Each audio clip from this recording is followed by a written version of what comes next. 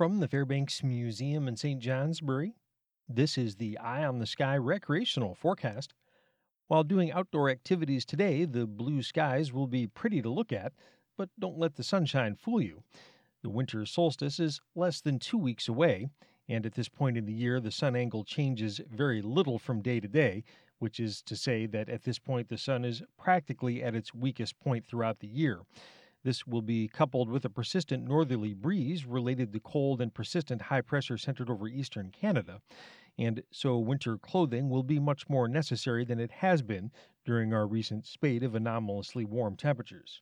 As part of an overall trend toward colder temperatures over the next several days, in the valleys today, high temperatures will range in the low to mid 30s across northern areas and from the mid 30s to around 40 degrees in the south.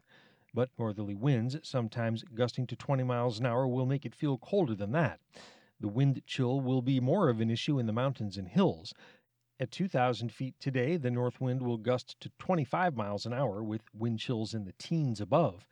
At 4,000 feet, north to northeasterly winds will gust to 35 miles an hour, keeping wind chills in the single digits above zero. I'm meteorologist Lawrence Hayes with an eye on the sky.